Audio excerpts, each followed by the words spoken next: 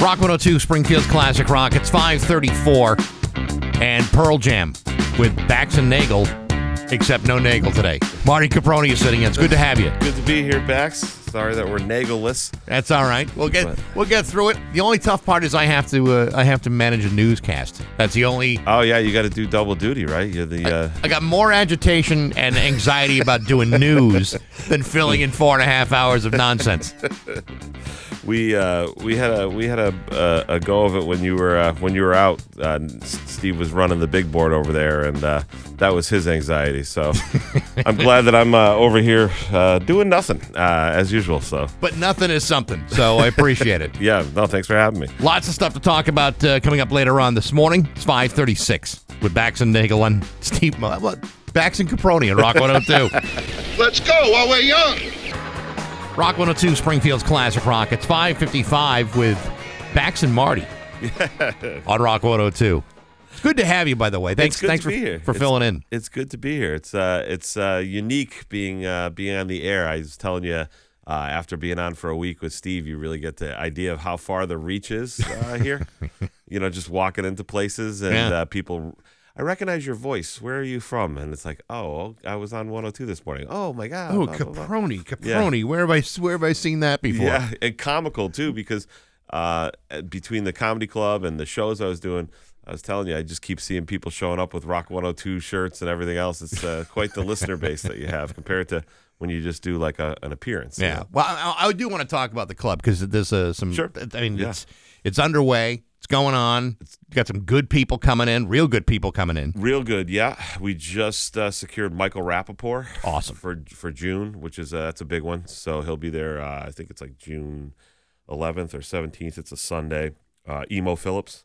We were talking about Emo. So Emo Phillips, this is absolutely true, is the very first interview I had ever done. Not just celebrity interview, the first interview in radio. I did it in college. Jeez. And nobody wanted to do the interview. And I'm going, oh my God, what do you think? I'll do it. Yeah. So I set up like a reel-to-reel tape machine. I had a phone. The sound quality was god awful, but he was my first interview because he was going to perform that night on Marquette, and he was freaking genius. Yeah, he's a brilliant guy. He's weird, I guess, by all accounts. I don't know how that interview went. It was totally weird and bizarre, like you'd expect. Yeah. But I mean, yeah, he's a odd duck. Yeah. But he's got some of the most amazing material. He is anywhere. Yeah, he's the first comedy tape that I ever had in my possession. Someone let me borrow it. I think my older brother or something let me borrow it. And I remember I almost wore the tape out because he had one bit about pushing a kid on the swings, his nephew on the swings. And he's like, push me harder, Uncle Emo, push me. And then the big line is he goes, and I backed up the Buick. And that's when I realized I was probably a comedian because it was the visual of this guy just pulling back a car to smash into his kid, on the swing set. It made me laugh. It was this terrible visual, but it made me howl with laughter. And I could not get enough of it. So, I work with the guys from the Comedy Connection. They're my partners in Loft. And when they called and said, do you think Emo Phillips would sell? And I said, I have no idea. I don't know because I don't know the last time he's been in the market, let alone tour. Yeah. I said, but I would love to get him just for the fact that I had that tape when I was a kid. So did you know he's married to Judy Tenuta at one point? No, but what a weird couple that must have been. Can you imagine that dinner table? Oh my God. Well, that's a new level of awkward. I can't even imagine that wedding. So he's coming in May. He's coming Wednesday. I think it's May. That might be May 17th or something like that. We got him. We got Mary Lynn Ratchcub, the one who's on 24 with Kiefer Sutherland. We had her in here like 2 or 3 years ago. Oh, really? Yeah. Very nice lady. I heard she's very nice. I heard she's very, very funny. She's coming in May. Next weekend, we have Josh Potter, who is on Tom Segura's podcast. Tom Segura is one of the hottest comics in the country. Yeah. He has a podcast called Your Mom's House. So Josh is a regular on that. So he's coming next weekend. This weekend, we have Shane Moss. It's really cool. It's really becoming something. That's awesome. We'll talk more about the club and some other stuff, too, with Marty Caproni. It's 5:59 with Bax and Marty on Rock 102. Have you Print big for details. This is your sign to try Staples, where your prints are perfect, guaranteed. And now, Bax's View from the Couch, brought to you by Rocky's Ace Hardware, with Scott's 4-Step, 4 easy steps to an awesome lawn. Hey, good morning, sports fans. How the heck are you? As some of you might know, tomorrow is the opening round of the Masters Championship at Augusta. Are you kidding me? Everybody's crazy about the Masters. Perhaps not crazy enough to rip down streetlights and set things on fire like a bunch of drunken UConn students, but crazy enough. How crazy? Plenty crazy. Did you realize that there are people in this country who are under the delusional impression that in spite of a full field of youthful and talented young professional golfers, that Tiger Woods has got a snowball's chance in hell of winning again? Well, he doesn't. But you wouldn't know that if you followed the guy around for 5 or 6 minutes while he's being badgered by a bunch of cockamamie questions from the press. Yesterday during a press conference, Tiger was asked to entertain the nonsense from reporters who are asking him about his chances of winning. And according to Tiger, quote, "I don't know how many more I have in me." Folks, the man has showed up to the Masters 25 times. He's 47 years old. His body is in shambles. He's already won the thing 5 damn times. I'm almost 10 years older than the guy. I'm not sure how much I've got left in me. I can tell you what I don't have: a desire to walk around in a green jacket. 6 of them. The truth is, the jacket wasn't that much to look at when Tiger was still in his 20s, and he ain't filling it out any better today. When I was 20, I owned a pair of parachute pants that I got from Chess King. How many did I have? I had 1, and I stopped wearing it because it looked stupid. You really think that a 47-year-old man with the shattered knees and a fused-up spine wants to wear another green jacket in his lifetime? Of course he doesn't. What the guy really needs to wear is a medical alert bracelet and a seatbelt. That way, when he crashes his car into another mailbox, he won't have to use one of his 5 green jackets to bandage up the wounds. I think what I'm trying to tell you is that Tiger makes the cut. But that might be good enough, because he's certainly not going to win the damn thing. But hey, enough of my yapping. Sports brought to you by Rocky's Ace Hardware. Got a spring painting project? Rocky's has got painting advisors in every single store. They got an eye for color. They share tips and tricks and advice. You're not on your own. Plus, Benjamin Moore paints cabin stains. Got paint? See the paint advisors at Rocky's Ace Hardware. I'm Bax. That's my view from the couch. Rock 102, Springfield's classic rock. Rock 102, Springfield's classic rock. It's 6:12 and Van Halen with Bax and Nagle on Rock 102. Steve is off today and tomorrow. Marty Caproni is filling in. It's good to have you here. It's going to be cloudy today and a chance of showers with a high of 51. Tonight, some late-night thunderstorms. Tomorrow, though, cloudy with afternoon rain and a high of 74. It's 49 degrees right now in downtown Springfield. So tell me what's been going on with you? It's been the typical, just a bunch of weird gigs all over the place. Yeah.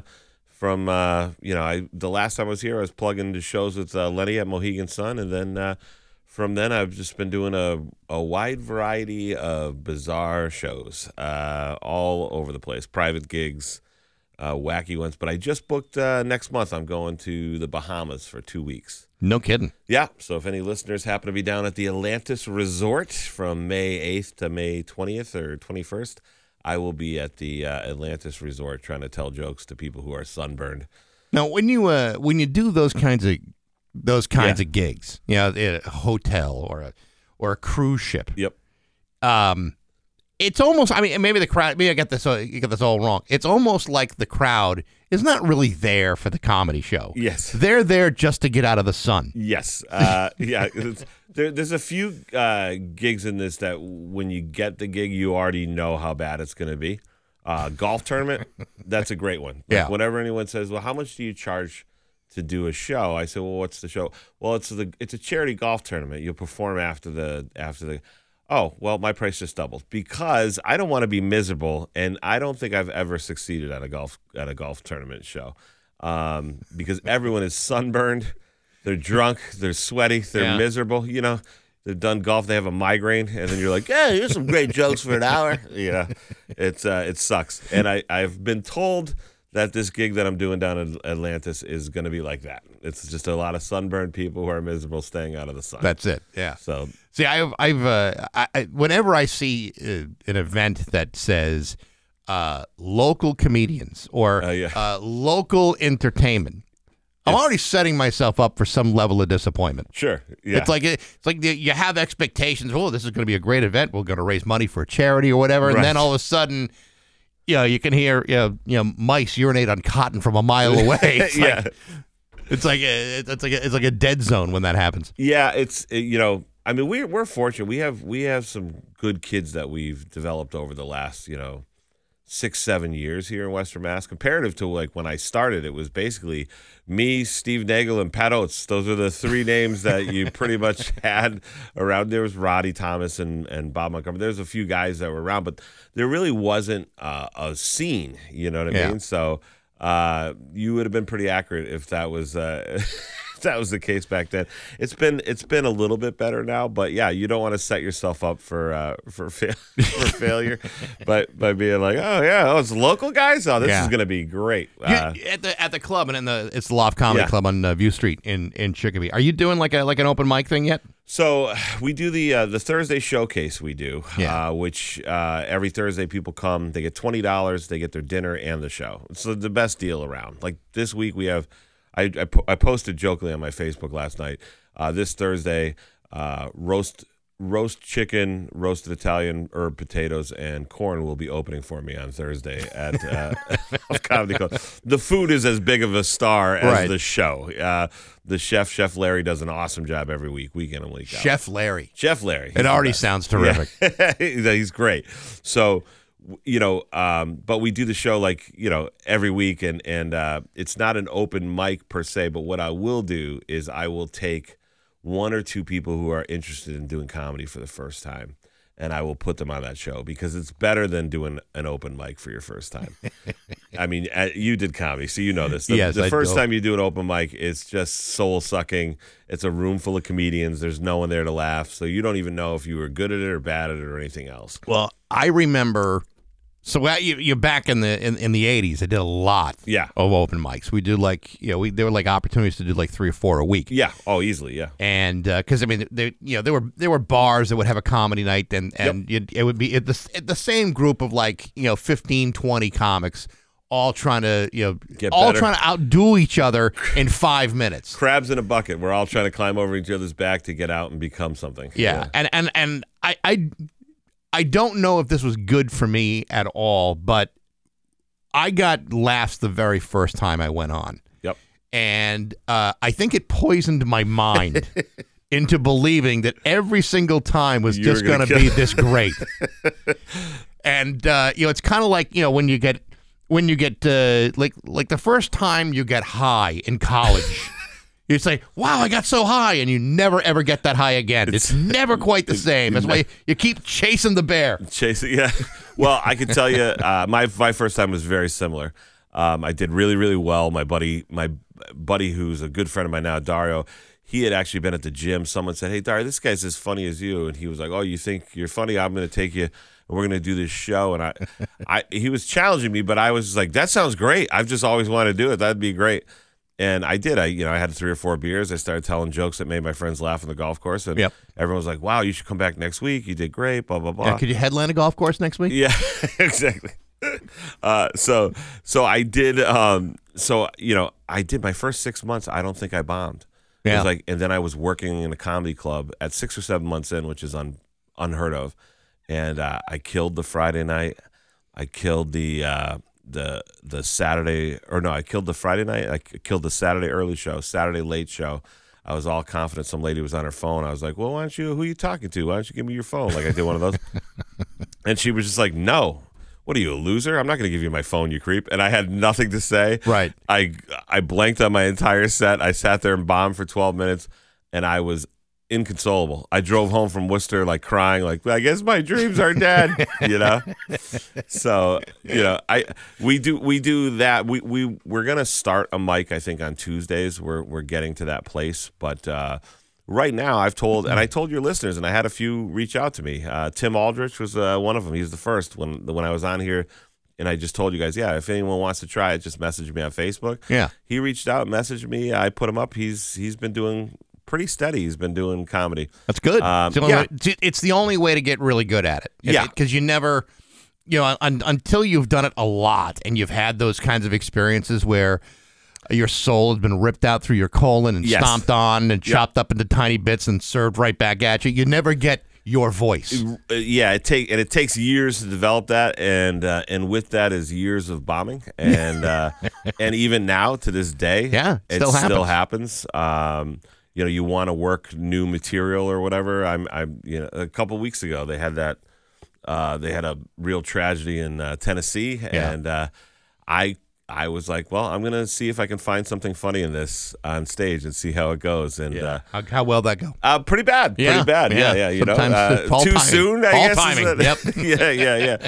And I had what I thought were some pretty funny observations and jokes, but about half the crowd got what I was trying to do, and I think the other half left like, we'll never go see that guy again.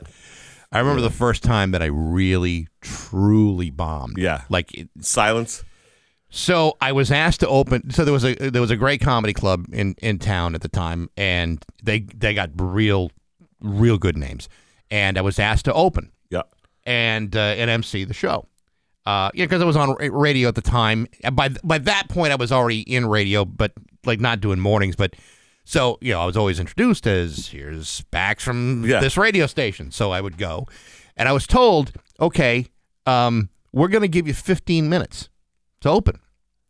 Well, I only had 5. So I had to, I said, well, I don't know if I've got a full 15. He said, no, you're going to have to stretch it to 15. You have to do 15. Otherwise, it's going to throw everything off. And by the way, there's 2 shows that night. So you got to do 15. So I wrote like 10 more minutes of material. Which was going to be the second half. I thought, well, let's get the good stuff out of the way. Yeah, real terrible idea, by the way. I think if I get them early, they'll be with me the entire time. Yeah. I do the 5 minutes, does pretty well. I launch into the new material, which I had not tested yet. This was like this was the opportunity. How'd that go? Oh my God! It was like, I know it was technically. It was supposed to be 10 minutes. I think I finished it in 4. Yeah. So I gave them 9 minutes. Yeah, and only half was worth listening to. Yeah. And then I did the second time. I just said, "Well, that's it. Once I do that 5 minutes, it's crowd work because I'm not gonna put a second audience through that kind of torture." At 4 minutes in, you're like, "So what do you do for work? What do you do for work?" But it's funny because, and I talk about it often when I'm on here, but. Do you remember the show that I did way back when I started comedy? I had a show in Chicopee at maximum capacity. Similar thing. It was a buffet and thing. It was on a Thursday night. And, God, I was bombing terribly. And you were like, all right, let me go in. And you went up and you did great. So this is before I ever toured and really, did anything of any type of significance in comedy. Not that I've done much. But I remember thinking in my head, geez, these radio guys are natural, Oh, no, they're not. Well, that's one of the things you learn when you start touring because the people that were telling you, you're on radio, why don't you host this show? You don't realize it, but they're telling you that a lot of the times because they want you to tell the listeners it's like a free ad or whatever, right? So I go to the markets now, and they're like, the host is a radio guy. Yeah. And immediately now I'm like, oh, God, please be good. Please be someone who actually does comedy.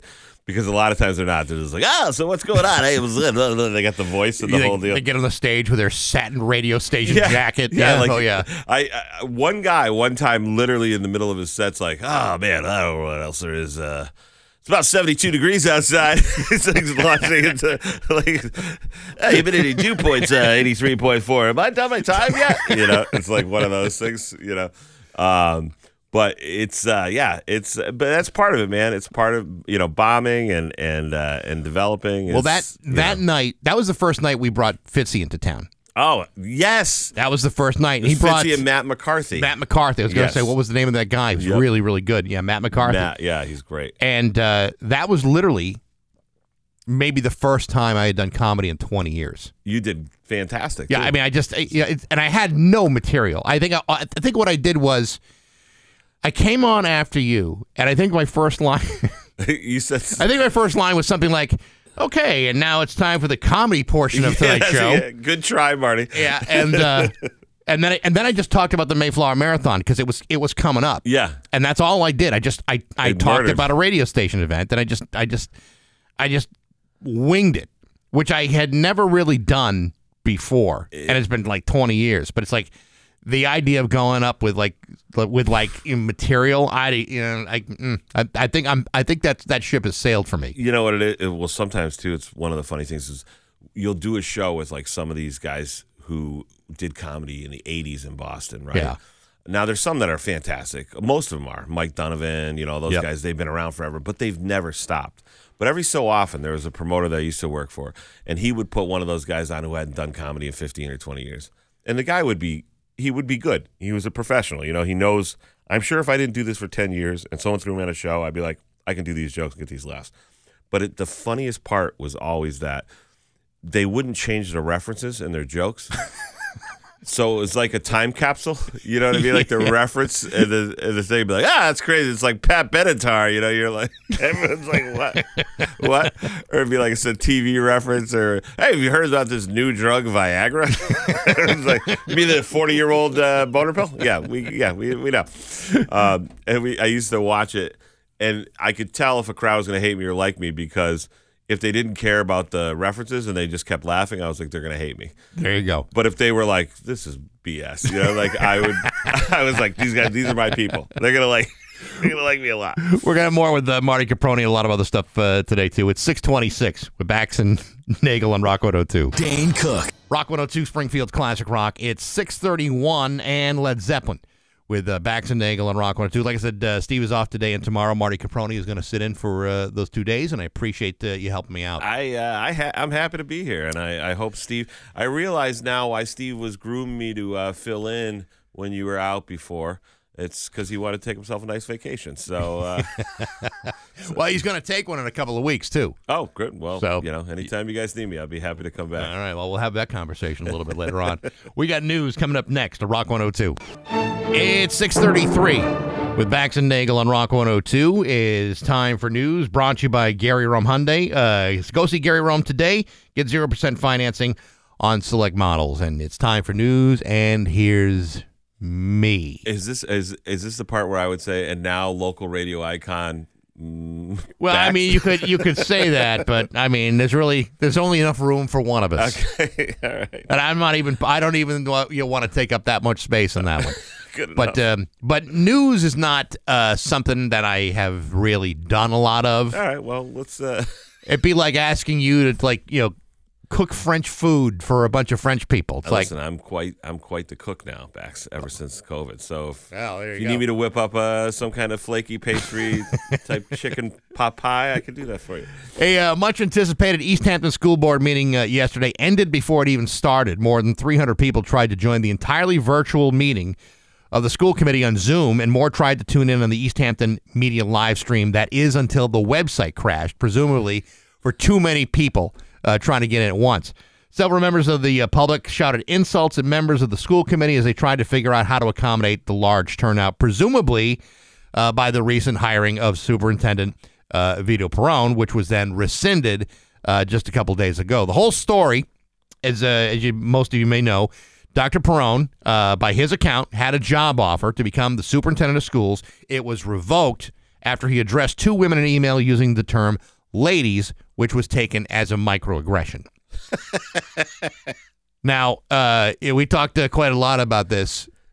In my view, ladies is a pretty benign thing to call two women. Yeah. But they took offense to this and rescinded the job. Well, I feel like people have lost their minds at this point. That's where I'm at on this. You gotta look. And then here's the thing. I'm obviously, for what I do for a living, I'm not the most sensitive person. But I feel like you got to look at the intent. And if you have a guy, first of all, the guy's Italian. Ladies was probably the best option you could have expected to come out of his mouth. He's an Italian guy. He's got a doctorate, so I know he's older, right? Right. He wasn't like, CC, you two cuckoo broads. You know what I mean? Yeah, there's a lot of other options that might have been worse. Right. That would be seen as a macroaggression. Yeah, ladies. I mean, I feel like the introduction of ladies and gentlemen when you go to a basketball game or a comedy show or whatever, I don't feel like that's being aggressive to anybody. I feel like that's a formal address. A formal address. Yeah. What happens if one of these members of the school committee has to use a restroom? Where do they go?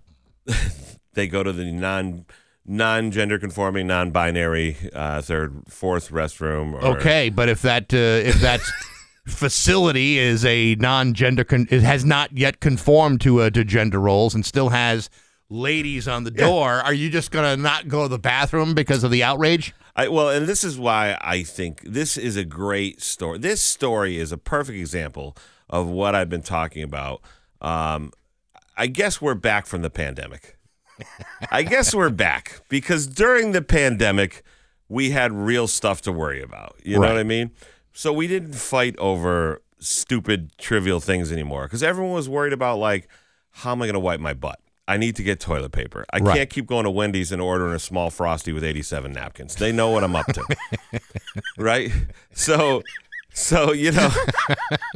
that all of a sudden, once the pandemic hit, the big fight right before the pandemic, if you remember, was where trans people used the bathroom. And people passionately argued on either side. They were like, I don't want them peeing next to my kid. They should be able to pee where they want.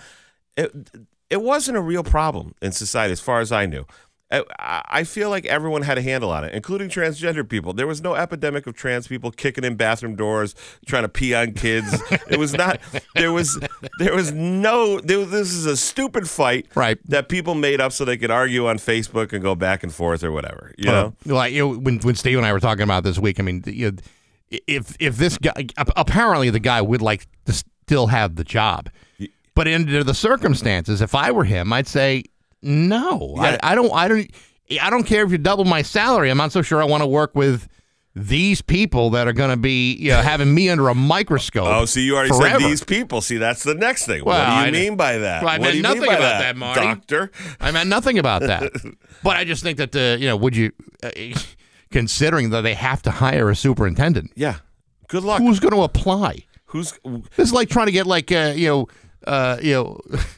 help at a restaurant. It's like nobody wants this job. Right. I mean, you got to understand, sure, is the area an area where people might have more sensibility towards gender issues and things that fair, fine, okay. You're talking about a guy who's got a doctorate, a PhD. I guarantee you the people that are complaining about that do not have PhDs. No. They don't. Even though the mayor, who was a lawyer, she was the one who changed her vote first. They have oh, really? Yes.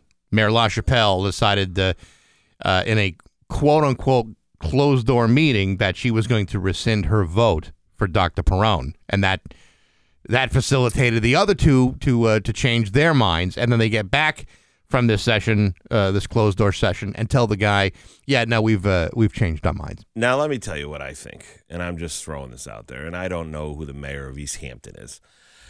But I know when they hire a school person, that's usually the most coveted job in a city, right? I mean, superintendent of schools? It's one of the top paying jobs in a city, right? Yes. So what they like to do, if they can, is jam one of their friends in there because then their friend's going to buy tickets to their fundraisers and their other stuff and everything else. I don't know that this is the case in East Hampton. But then they go to put their friend in, but then some guy comes in out of town. He's got a PhD. He's super smart. Yeah. And then all of a sudden, it's like, I don't want this guy, but I got to vote for him because on the surface, it's like, whatever. And then it's like, ladies and gentlemen, thank you guys so much for hiring me. How dare you say, ladies and gentlemen? How dare I'm rescinding my vote. And then it's manufactured outrage, and everybody else is all upset. How dare you? And then that's what it becomes.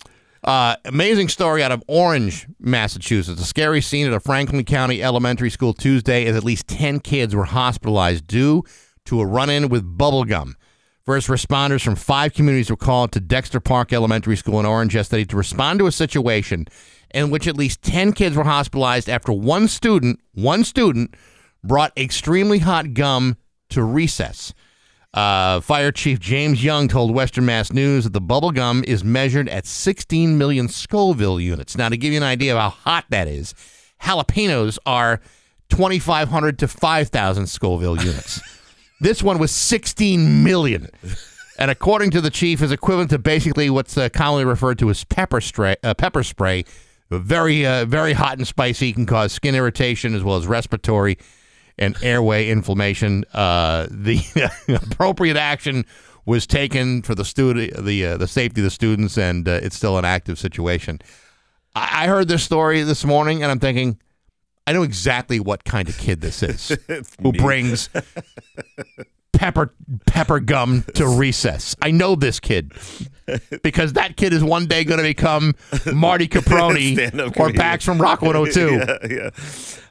That's the problem with that story. Although it's funny because in the story they say kids, and if I decide that offends me as an address. These kids are all like, excuse me, do you mean children? Yeah, right. Yeah. And by the way, I said that what I said about the East Ham. I wasn't talking about that mayor in specific. I'm just saying in general. I just want to make sure that if I could drive through East Hampton to go get Mission Tacos, I'm not going to get arrested and beaten by the police. I'm pretty sure you'll be fine. But the problem is the technology has increased so much because they used to have that gum. You know what I'm talking about? It was a spicy gum. Yeah. It wasn't 16 million Scoville units. That literally is chewing on mace, right? I mean, right. At that point. I sweat.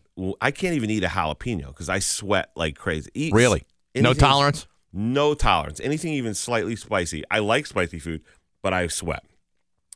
16 million If I chewed that, I think I would be in the hospital. Yeah. Well, my throat would swell shut, everything else. But I do think that kid is probably going to become a comedian someday. I think there's no question about it. There's no question. I mean, granted, he's at this point a prop comic, but he could be working on material, playing it in bigger rooms. The next thing you know, he could be doing showcases. The carrot top of orange. He's a 9-year-old carrot top. You know what that is though? It's like taking a novelty idea, like remember the hand buzzer? I do. Because I used to, for the kids listening, I don't know if we have that many, but they used to have Mad Magazine. I used to read that obsessively when I was a kid, like a lot of people who then became comedians.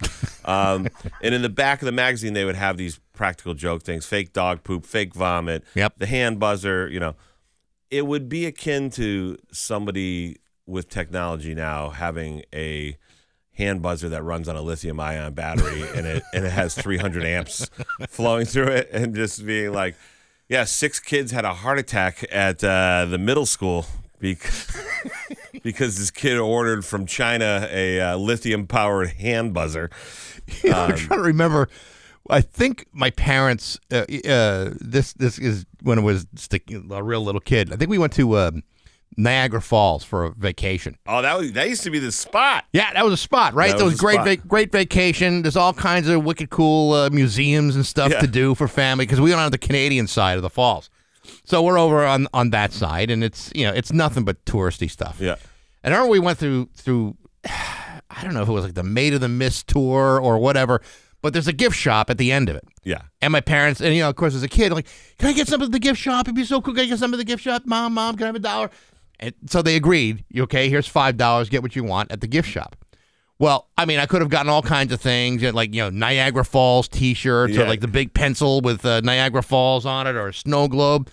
I got a whoopee cushion and a dribble glass. Perfect. That's the things I wanted because those are the things. Don't you want something to remember the trip? I will remember this trip every time someone sits in the whoopee cushion and farts when they don't expect it, or they drink from the glass and it's all over their shirt. I will remember this trip for the rest of my life. That is exactly who I was as a kid growing up to, 100%. And again, now if people listening along at home want to do something fun. You can see in real time an illustration of how this goes bad with the whoopee cushion in the same way that the spicy gum, in the same way I was saying a lithium-powered hand buzzer, which if there's never been one invented, I'm sure right now somewhere in China they're at work on making them right now. there was the whoopee cushion. Used to put it under the couch seat. Someone would sit the seat and it goes up. Yeah. If you YouTube airbag prank, there are people that upgraded the whoopee cushion airbag, the whoopee cushion prank, to using airbags from cars and putting them on seats. You can find them on YouTube. And so the people sit on the seat and the airbag blows up, and the person, goes launch 12 feet in the air, hits their head on the ceiling. Like you see these people. It's not funny at all. It's funny, but it's not funny. They look like a crash test dummy. Yeah. They're flying their arms, their limbs. But only gutless bastards like you and I would be we'd be on the floor laughing hysterically. Right. It's one of those things where you're like, this is awful, but yet you're like, this is a great view. Yeah, I've been watching these videos for 4.5 hours. Right. I am offended by every one of them. Right. But it's literally like the same illustration of how technology has made the practical joke much worse. It's going to be cloudy today, a slight chance of a shower, a high of 51. Tomorrow, cloudy with afternoon rain, a high of 74. It's about 49 degrees right now. And that's news on Rock 102. Everyone. Springfield's Classic Rock at 6:53, and Creedence with Bax and Nagle on Rock 102. Marty Caproni filling in for Steve. It's going to be cloudy today, a chance of a shower, slight chance of a high of 51. Tomorrow, cloudy with afternoon rain and a high of 74. It's 49 degrees right now in downtown Springfield. You just showed me off the air the video of what you were talking about. The airbag prank? With the airbag prank? Yeah. I find myself almost like every single day going down like a Reddit video rabbit hole. And it's like, and it's all those videos of like people falling and getting hurt, and I can't stop watching them because they're just so damn funny. It's the layers of the onion. Yeah, because the more you watch, the more Reddit believes that's what you're interested in. They just keep spitting out more and more videos. Well, it's the greatest. It happens to me on YouTube. The same thing. Whatever I happen to watch something on YouTube, and then YouTube is just like, we're going to show you all of that. And sometimes it's good, sometimes it's bad. After the shooting thing in Tennessee, I wanted to see the body cam footage because everyone's like, you should see it. It's really amazing and disturbing. Now YouTube thinks that I just want to watch every police shooting that there is, so I go on YouTube, and it's just one after another, and I'm like, please, Mr. YouTube, could you just send me back to the stuff I wanted? Yeah, that's why you have to go back to like reset the algorithm. Yeah. Well, speaking of YouTube, this is funny that you said that. I pulled up a news story that a YouTuber was making a prank video in a Virginia mall, and the guy he was pranking didn't take it that well and shot him in the stomach.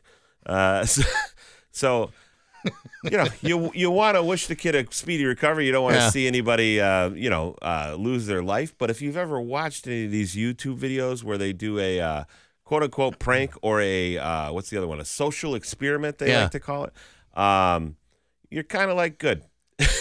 Well, I always find keep them on their toes, because some of these people do these pranks. They'll go into the inner city and they'll just start going up to people and start pretending that they're in a gang, but it's a white kid from the suburbs with 300,000 YouTube subscribers or whatever, and you're like, what do you do, kid? You only have one life. You're gonna lose your life. I say it every time I watch these videos. I'm like, one of these guys is gonna shoot you. And now someone has. It's kind of like it's probably the reason why Tom Green or Sacha Baron Cohen doesn't do Borat anymore. Yeah. At some point, he's going to get himself killed. Yes, that's exactly what it is. But for the joke, for the laugh, don't you think it's a little bit worth it? A little, maybe. For my entertainment, watching, sure. But just for the craft, for the art of it all. For the art of the joke, sure. He suffered for his art the ultimate way. He was an artist. Now he's an artist with half a stomach and no gallbladder. So good for him. We're going to have more with Marty Caproni a little bit later on, actually for the next day and a half, because he's on today and tomorrow. Stuck with me. It's 6:56 on Rock 102. 7 8. And now, Bax's View from the Couch, brought to you by Rocky's Ace Hardware, with Scott's 4-Step, 4 easy steps to an awesome lawn. Hey, good morning, sports fans. How the heck are you? Hey, I don't know about you, but Bill Belichick always seemed like a pretty easygoing guy. Friendly, gregarious, talkative, filled with one breathless anecdote after another. And yet, there are some people who find him to be, off-putting.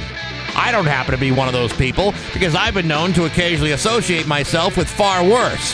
Having said that, a series of reports and rumors were swirling around yesterday that suggested that Bill Belichick and quarterback Mac Jones don't exactly have a friendly relationship. In fact, there are some who would suggest that they don't like each other at all. And that is why there are reports that Bill Belichick has been shopping Mac Jones around just ahead of the upcoming draft.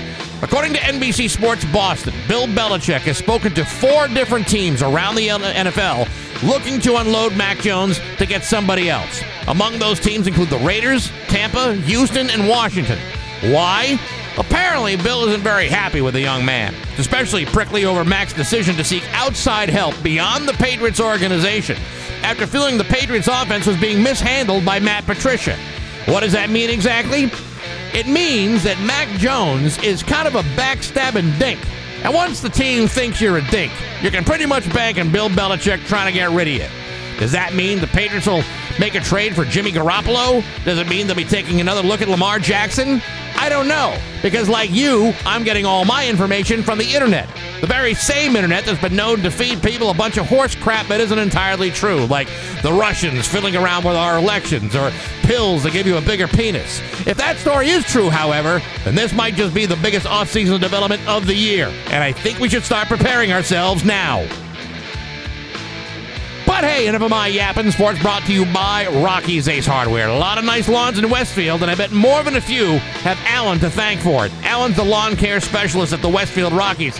Dude knows his stuff, and he knows Scott's four-step. Good people like Alan and rock solid service at every Rocky's Ace Hardware. I'm Bax. That's my view from the couch. Rock 102, Springfield's classic rock.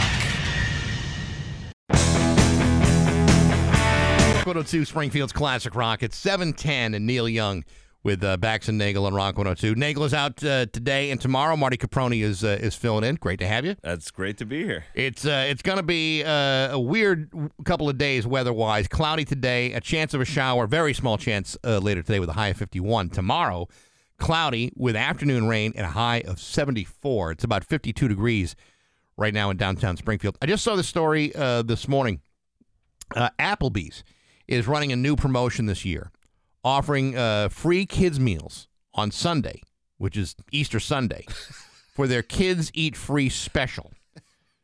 How bad does your child have to be to deserve a meal at Applebee's on the Lord's Day?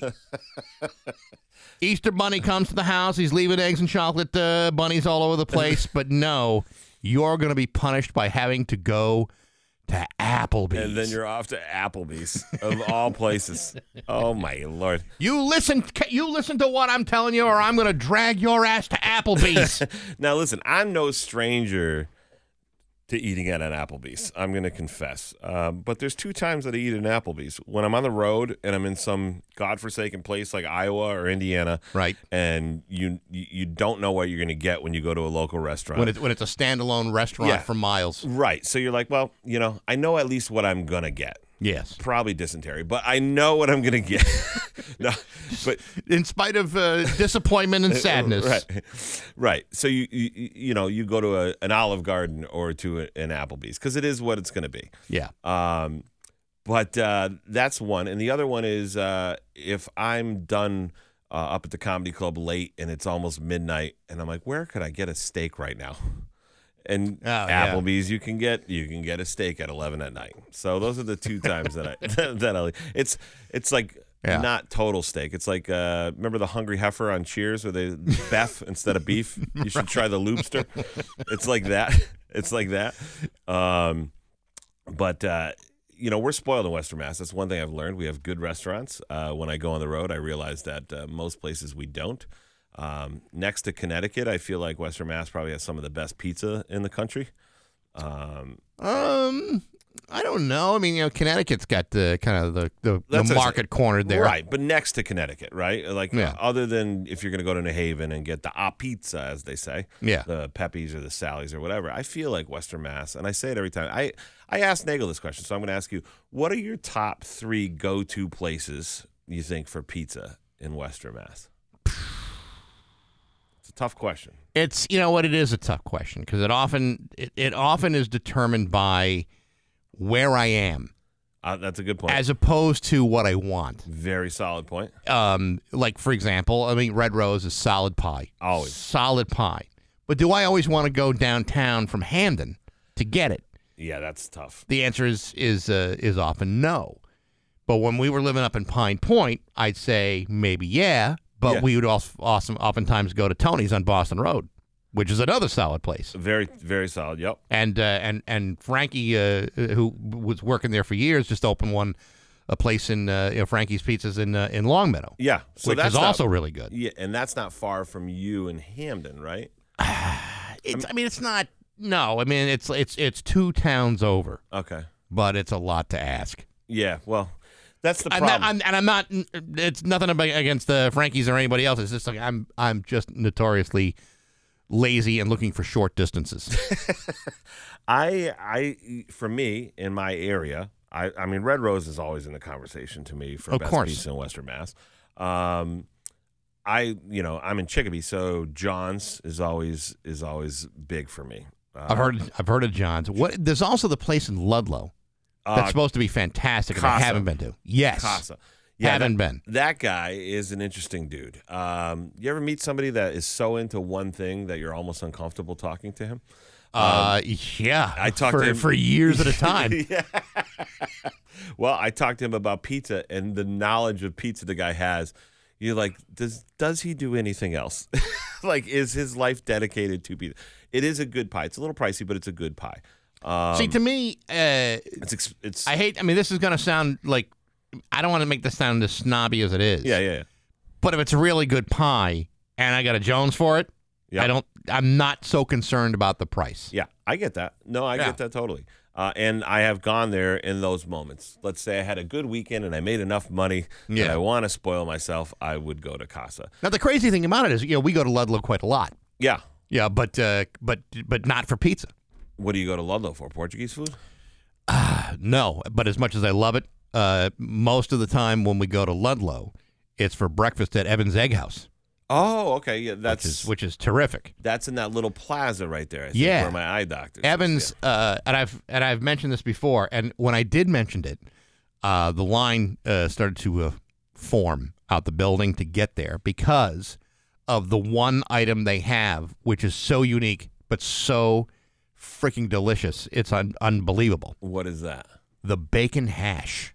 Bacon hash. My Lord. This is like you're speaking dirty to a fellow fat guy. Let me tell you something.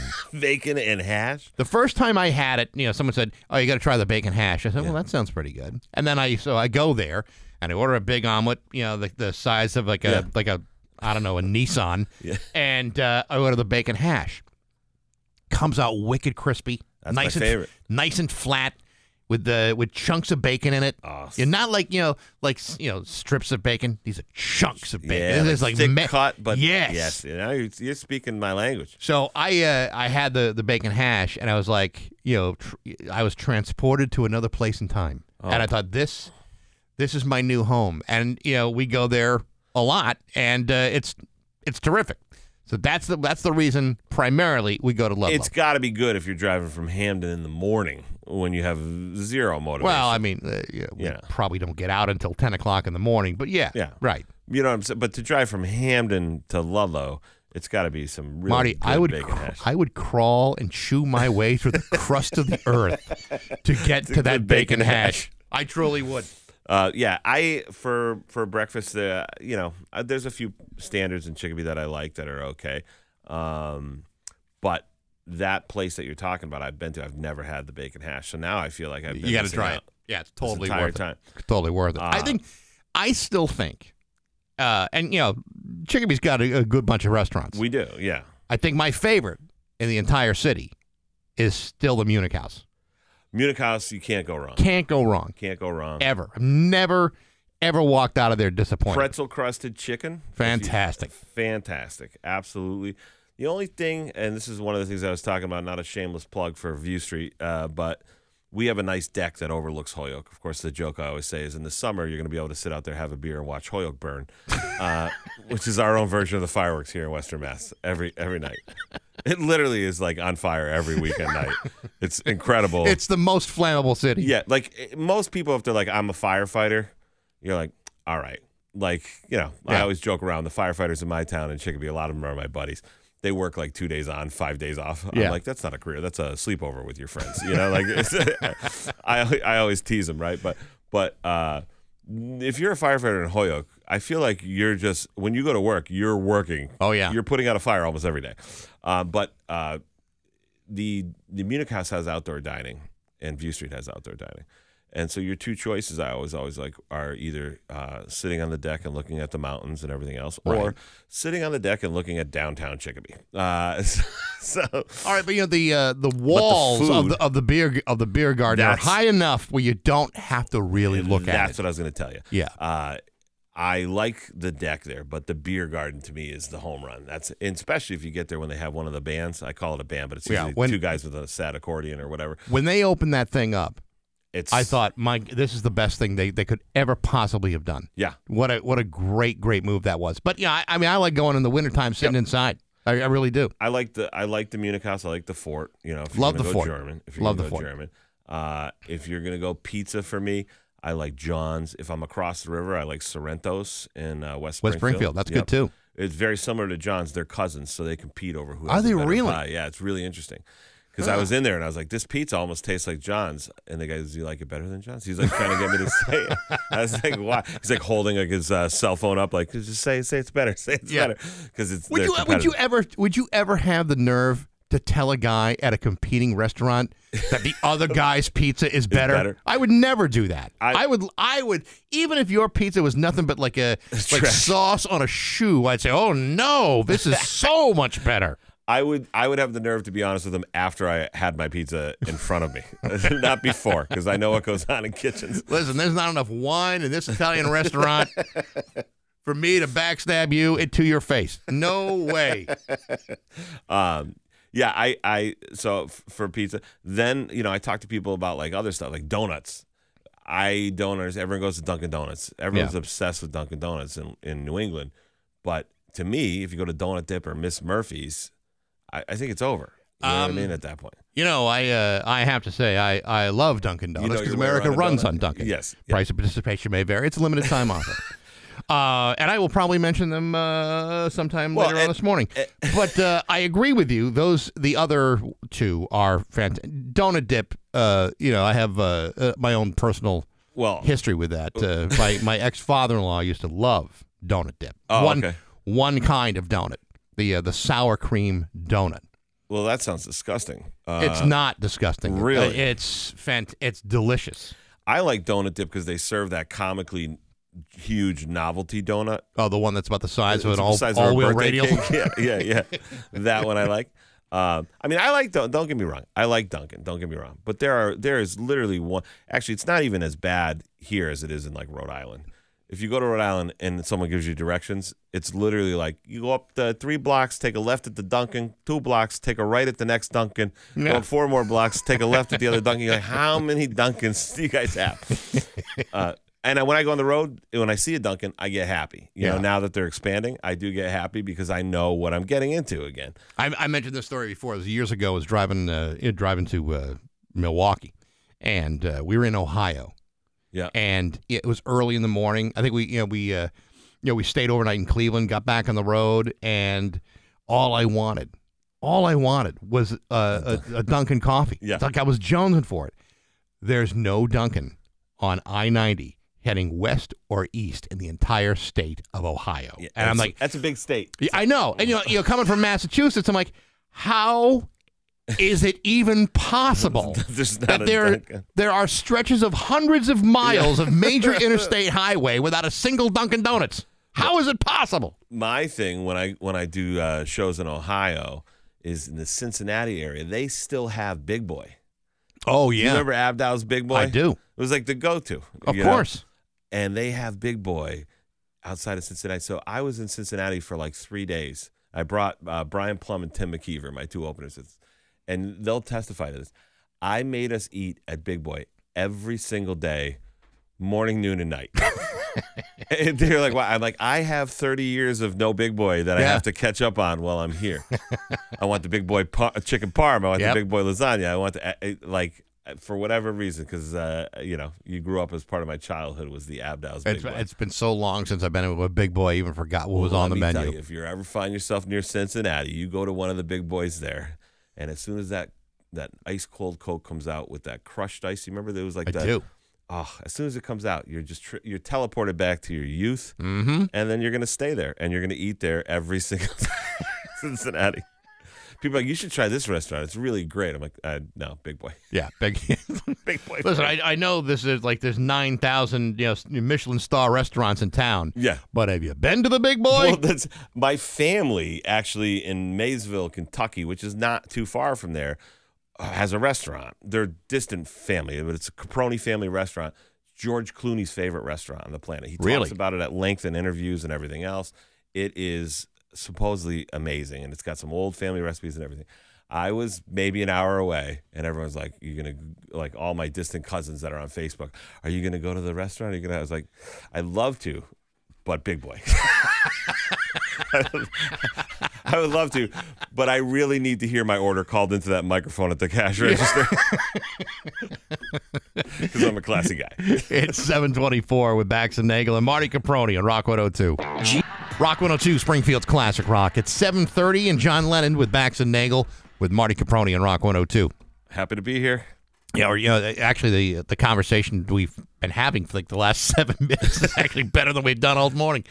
But no, I'm so glad you're here because today, tomorrow, and apparently later this month, Steve's going to take a whole week off. Oh, all right. So it's going to be you and me. We're going to tear things up. All right. We're going to break this whole place down. I enjoy it. I enjoy when I'm in here with both of you guys. I enjoy when I'm in here sitting in this chair. All right. After almost 2 hours now. Yeah.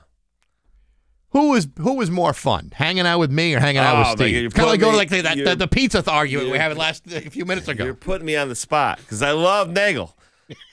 I do, but I'm having a lot of fun. See, that's what I'm getting at. I am having a lot of fun. It's two different things. I'll tell you why. Nagle and I have known each other forever. I feel like you and I have known each other, but not really. We haven't spent a lot of time together. Right. Yeah. But Nagle, I have that, and then with you, it's a little new. It's like a first date. I'm learning about you. You're learning about me. I'm really anxious to find out about what your likes are, what your dislikes are. Long walks in the park. Yeah. Yeah. If I got a chance with you, that kind of thing. Yeah. Well, play your cards right. I'm not saying I'm easy, but I'm kind of easy. No, but yeah, it's two different things. But I enjoy it. Now I met you also about 15 years ago, and I don't even know if you remember this, but I talked about it with Nagle before. One of my first big breaks in comedy was doing the Rock 102 stand-up comedy competition. At Theodore's. I do remember that. Everyone was bombing. There was like 30 comics on the show. Yep. And I remember it because I thought of everybody who was there, and there was a couple people that were pretty good. Yeah, but I thought if everybody was there, the one that with the most natural ability was you. Oh, thanks. I'm not just saying that because you're in front of me. No. But I'm saying I would say that to anybody if they were in front of me. But you're saying it more because everyone else was awful. But no, it was. I still remember that, and the thing I remember most about that was. It was you and John and Nagle all sitting there judging. And I did not play to the crowd. I was only playing to you guys to see if I could get you guys laughing because you were judges, so you were trying not to laugh too much. And I just remember once I busted you guys up, I remember John turning red, you turning red, and I was like, oh, I'm having fun. I don't even care if the crowd likes me or doesn't like me, And I ended up winning. And then I won it the second year. And then Cindy from City Stage was like, do me a favor and just give me some names for next year and don't enter. Well, let me pull the curtain back. Yeah. We weren't trying not to laugh. Yeah. It was just bad. It was just a symptom of a larger disease. It was that bad. Well, also in fairness, it was like on a Wednesday night, or it was like an off night, and it was at Theodore's, and it was just like half the people in there were like, Where's the blues? Where's the burnt ends? Booze, barbecue, and blues, not booze, barbecue, and open mic comedy. So it was not the best situation to be in, but no, but I definitely remember it. Yeah, and that was a big thing. I remember I won the opportunity to open for Wendy Liebman at City Stage. Oh, right, yeah. And I remember still to this day one of my favorite things, and I say it to the new kids. Tim, the kid that I was talking about before, Tim Aldrich, when I had him at Loft, he was like, the first time he ever did stand-up, I told him, I said, don't worry about the time. It doesn't have to be 5 minutes. If you're 2 minutes short or you're couple minutes late, don't worry about it, because I don't want people in their head. I think he was on stage for a good 17 minutes to the point that I was sending Brian Plum, the host, up to the stage, and we were lighting him, and Tim just kept going. And I go, Brian, just go stand on the damn stage. Stand on the actual stage. So Brian went up and stood on the stage. The crowd starts laughing. Tim's like, I'm killing. But they were laughing because they were watching this light like crazy and everything. He was doing great. You know what I mean? That's great. So the thing that I always remember was I was there with Wendy Liebman, and I said, hey, Wendy, I said, can I ask you some advice? And she said, what? And I said, I've been doing these jokes, and that, they won me the competition so I could be here to open for you. But I've been doing these jokes for 9 months now since I started. And she goes, oh, I get it. She's like, I totally understand. I could see how that would be so taxing. It's like me with these jokes, I've only been doing them for 29 years. And I was like, that's an important lesson. I was like, yeah, do the jokes that work. I got it. We got news coming up next, the Rock 102. Does credit card debt have you worried? It's time to spring into action. 7:38 with Bax and Nagle on Rock 102. It's time for news brought to you by Naples Home Buyers. They buy homes as is and offer solutions to any problems. Naples Home Buyers. It's time for news, and here's me. For the first time in U.S. history, a former president surrendered to law enforcement and was placed under arrest. Guess who I'm talking about? In an indictment unsealed Tuesday by New York prosecutor Alvin Bragg, former President Donald Trump has been charged with 34 felony counts for falsifying business records through a catch-and-kill scheme designed to conceal damaging information and unlawful activity before the 2016 election. Trump appeared before Judge Juan Merchant, pleaded not guilty each of the counts. The crux of the case centers on $130 in hush money payments that Trump's then-fixer Michael Cohen made to adult film star Stormy Daniels. Prosecutors also outlined a $30,000 payment to a former Trump Tower doorman who claims that he had a story about a child that Trump had out of wedlock. And they also referred to a separate $150,000 payment to former Playboy model Karen McDougal to silence her about an alleged affair prior to the 2016 election. Prosecutors say the two payments were facilitated by American Media Incorporated, which owns the National Enquirer. Oh, wow. Yeah, there you go. What are you going to do? A lot of people think this is going to put him in jail for up to 130 years. He's not going to jail for 130 years. That's the thing, and I say this as somebody who's pretty much apolitical. I don't really care anymore of politics either way, but I have friends that think he's definitely going to jail, blah, blah, blah, and I'm like, you forget that he was the president, and when you're the president, they bring you into that room after you're sworn in, and they're like, hey, what are the nation's secrets, And most presidents probably don't ask, but he got in there and he's like, are there aliens? Right off the rip. And they were probably like, I guess we got to tell him, right? Yeah, right. So you think that knowing all the nation's secrets, he's just going to go to jail? Like he's gonna hint around. They're going to be like, well, you're convicted. He's like, this is all foreign to me. This is alien, if you will. And they're like, all right, we're going to let him off. Well, I'm sure I'm sure some people will say, well, a former president would never divulge national security secrets. Actually, if there was one guy that might, could be. This could be it. Could be. He's got a very, very thin filter. Yeah, well, and again, this is like one of those things where you're not being political saying it, but the guy doesn't answer, I think, to almost anybody ever in his life, right? No, I don't think so. So I feel like, there's no sense of like, well, listen, you're going to put the country first. Don't tell everybody where all the aliens are. I know there's aliens. Yeah, I know they're in East Hampton. Yeah, I know you know. Right. But you don't have to let everybody know. Right. Massachusetts judicial leaders are in no uncertain terms yesterday demanding that a new courthouse in Springfield be built to replace the Roderick Island Courthouse, whose infrastructure has been long in the spotlight. According to a trial court administrator, Thomas Ambrosino, he told lawmakers during a budget hearing that we are clear in our position. We want a brand new courthouse in the city. It's about time. Apparently, the governor is on board. She would like to see a new building. And, this is a facility in which people have gotten gravely ill. And, including some people who have been sitting in the same office. And I think it's time that you can't just paint over it. You can't just buy a couple of... Call the property brothers to come in and flip this courthouse? I don't believe the property brothers are coming in. I don't believe the Gaineses are coming in to switch things around. And I don't believe you can buy enough kills at Rocky's Ace Hardware to get rid of all the mold that's been growing in for years in that place. I just don't like the look of it. If you ever look at it, it looks like a supervillain's lair. You know what I mean?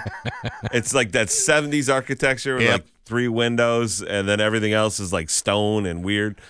But I had to go in there last summer for something. I had to fill out some paperwork, and I haven't been in the courthouse in a damn good long time, and there are reasons why I don't want to keep going back. But as I'm walking around and just looking all over the place for big spots of black mold entering into my lungs, I thought, can you imagine working here every day, knowing that this place could possibly be killing you on deep inside your body? And I thought, these people deserve a hell of a lot more than this. I mean, to be fair, I think anyone who's ever worked in an office for an extended period of time is like, is this thing killing me every day? If I have to listen to Jim in accounting one more time, this is slowly. Black mold, sweet black mold, come take me away. What I wouldn't do for some poison toxins entering into my lungs. But I saw the plan, and I don't know if it's still the same plan, but this is what happens at the state.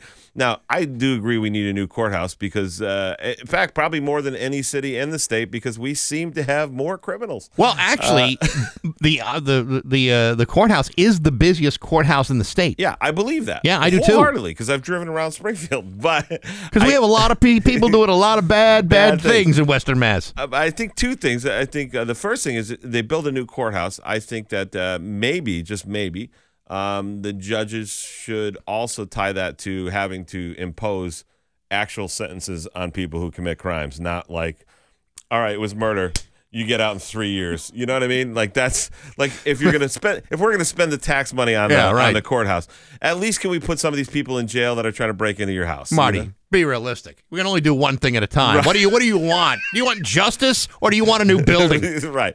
Because you can't have both. And then the other thing is, I saw a plan for the courthouse, and I don't know if this is true or not, but it was a courthouse, and then it somehow had a marina attached to this project. Yeah, they were talking about putting it on the riverfront. Yeah, Mayor Dom Dom was like, "I want boats." Yeah, that's to do Steve's bit, but it's good. I want some boats.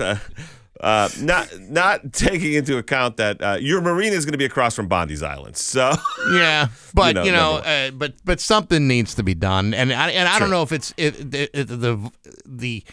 the environmental problem is in the ground or where it's coming from, but clearly this is a dangerous building, right? Well, and it needs to be redone. I'm going to make a prediction right here. They're going to say the courthouse is going to cost whatever it's going to cost. We'll make up a number, $100 million. Yeah, and it will end up costing double of that because they're going to be like, we didn't realize how close we were to the river. We've got to drive these piles so hard, and they're going to be like, no one could have foreseen this. Yeah. Well, the problem with building it is that it will be built in the state of Massachusetts. Yes. So of course it's not going to be on budget or on time. No, not even close. In fact, they might as well write that into the contract. What exactly do you want this done? Oh yeah, we'll get that done right away. Well, it's funny. I used to always make jokes. One of them I got in trouble with. I was doing filling in on a different morning show, and I made a joke about how they changed the MGM original plan at the last minute to the plan they have now. Now, I will qualify this and say the new MGM casino, I think, is beautiful. It's a beautiful facility, beautiful building. But the joke I made at the time is like, it went from a giant skyscraper to a steel Butler building with 3 slot machines and 4 Ukrainian hookers. I got in a lot of trouble for that joke. That's not what happened. And that is not what happened. But it was the joke that I made at the time. But I talked to the gentleman who actually was responsible for the project, and he filled me in on it because he had heard, and he said, no, the cost, because we were so close to the river to build it up and make that skyscraper, would have been like $300 million more because the ground is so close to saturated, the river water. yeah. Right. That makes sense. Right. So I feel like the courthouse is even closer to the river than that, so that would be a thing. I did, and I should apologize to Western Mass for this. At the time, they had a thing on Facebook where you could make a fake news article. I did make a news article. They still do. Yes. Well, I made a news article that the new casino was going to build at the resort destination of Bondi's Island, and that they were going to make a beach there and everything else. I didn't expect it to go viral, but it totally did. And people were commenting, you can't put this on Bondi's Island. No one's going to swim at the beach at Bondi's Island. It's a terrible idea. That was me. Sorry, my bad. That's okay. I like that idea.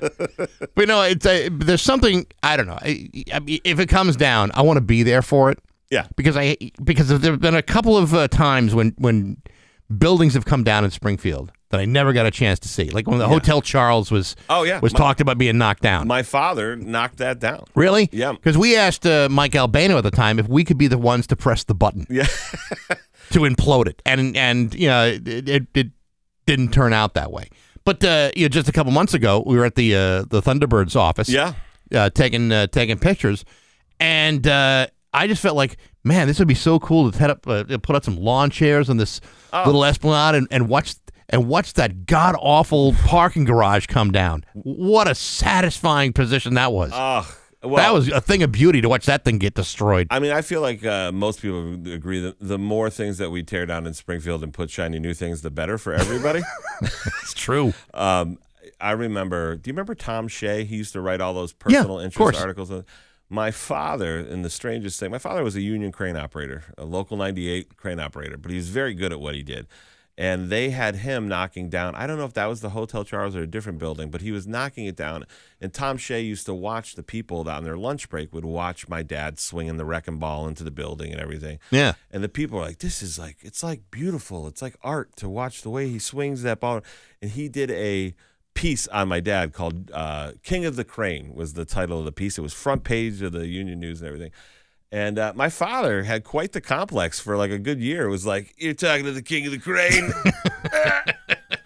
Like, Dad, can I you're talking to the King of the Crane. I don't know if I'm available right now. It's like telling you like a circus juggler. I'm the boss of the bulls. Yeah. He became like a celebrity in his own mind. But I would love to see that thing knocked down, and I do feel like the people that work there do deserve a better building. There's so much activity that goes on there day after day that you can't help but think that with all the problems of the mold and filth, that what they've done over like the last 2 years just to repaint it and cover it, it's like, it's putting a Band-Aid in a gaping head wound. It doesn't solve anything. Well, while I sat here, I just came up with an idea to help defray the cost of the building. Bake sale? Hear me out. Hear me out. Okay. MGM has been a great partner for the city of Springfield. Am I right? That's true. Yeah. We partner up for MGM with the new courthouse, okay? And when people are convicted, they spin a wheel with their sentence. Yeah. Just this was an armed robbery. Tick, tick, tick, tick, tick, tick, tick, come tick, on, tick, tick, come on, 20 years. Come on, deferred sentence. Time served. Time served. Exactly. Batty needs a brand new pair of shoes. And then when they're convicted, we're like, this conviction brought to you by MGM Resorts International. It's a great idea. It's going to be... just spitballing. It's going to be cloudy today. A slight chance of a shower. A high of 51 tomorrow, cloudy. And a high of 74 with afternoon rain. It's currently 52 degrees on Rock 102. It's there's a radio show going on. It's 7:54 with Bax and Nagle and Rock 102 with Marty Caproni. Next hour, we're going to talk about how to change the entire city. All right. About time we finally get to the bottom of it and what we're going to do to make this place a better place to be. We're taking the radio show that we're having in between the radio show and putting it on the air. Yeah, and applying it to like a real-time benefit for everybody. Yeah. which we've never done before. 28 years. We've never done a single thing that helped anybody. Maybe next hour. We'll try something new for a change. Hey, by the way, just real quick, make sure you stop by the Loft Comedy Club, yeah, thanks. View Street in Chicopee. I mean, it is one of the reasons you're often here. It's how I came here in the first place. This Thursday, come to Loft Comedy Club. $20 at the door. Or on my Venmo if you find it. Will get you a ticket to the show and dinner. And this tonight, like I said, opening for me, other than some fantastic comedians, will be dinner. Roasted chicken, Italian roasted potatoes. Oh, good. I love a good celebrity roast. And buttered corn. Perfect. But it's a great night. It's a great night out. You come in, $20. You get your meal. Why bother sitting at home cooking?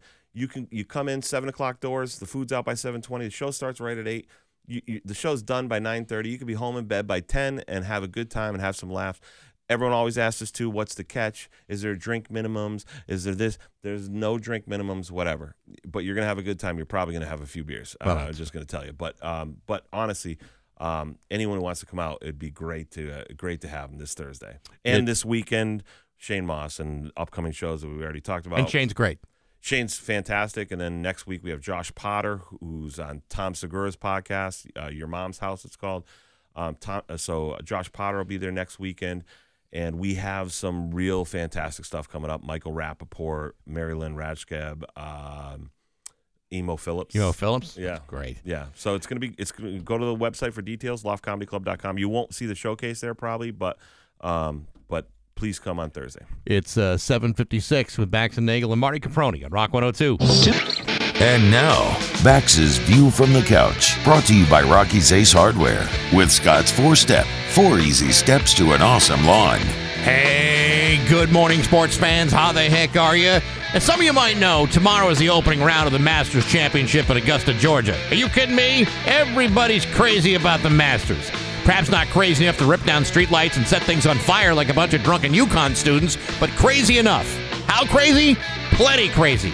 Do you realize that there are people alive in this country who are under the delusional impression that in spite of a full field of youthful and talented young professional golfers, that Tiger Woods has a snowball's chance in hell of winning this thing again? Well, he doesn't. But you wouldn't know that if you followed the guy around for 5 or 6 minutes while he's being badgered with a bunch of cockamamie questions from the press. Yesterday, during a press conference, Tiger Woods entertained a bunch of nonsense from reporters who asked him about his chances of winning. And according to Tiger, quote, "I don't know how many more of these I have in me." Folks, the man has shown up to the Masters 25 times. He's 47 years old. His body is in shambles. He's already won the thing 5 damn times. I'm almost 10 years older than the guy. I'm not sure how much I've got left in me. I can tell you what I don't have, a desire to walk around in a green jacket. 6 of them.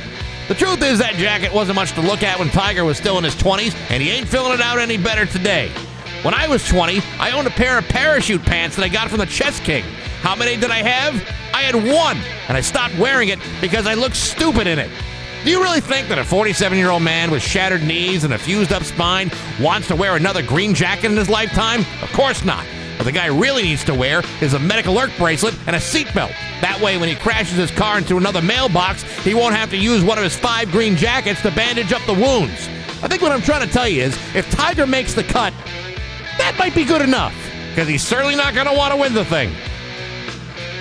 But hey, enough of my yapping. Sports brought to you by Rocky's Ace Hardware. Got a spring painting project? Rocky's got paint advisors in every store. They got an eye for color. They share tips and tricks and advice. And you're not always on your own if you're at Rocky's. Plus, Benjamin Moore paints cabinet stains. You got paint? See the paint advisors at your neighborhood Rocky's Ace Hardware. I'm Bax. That's my view from the couch. Rock 102. Spring.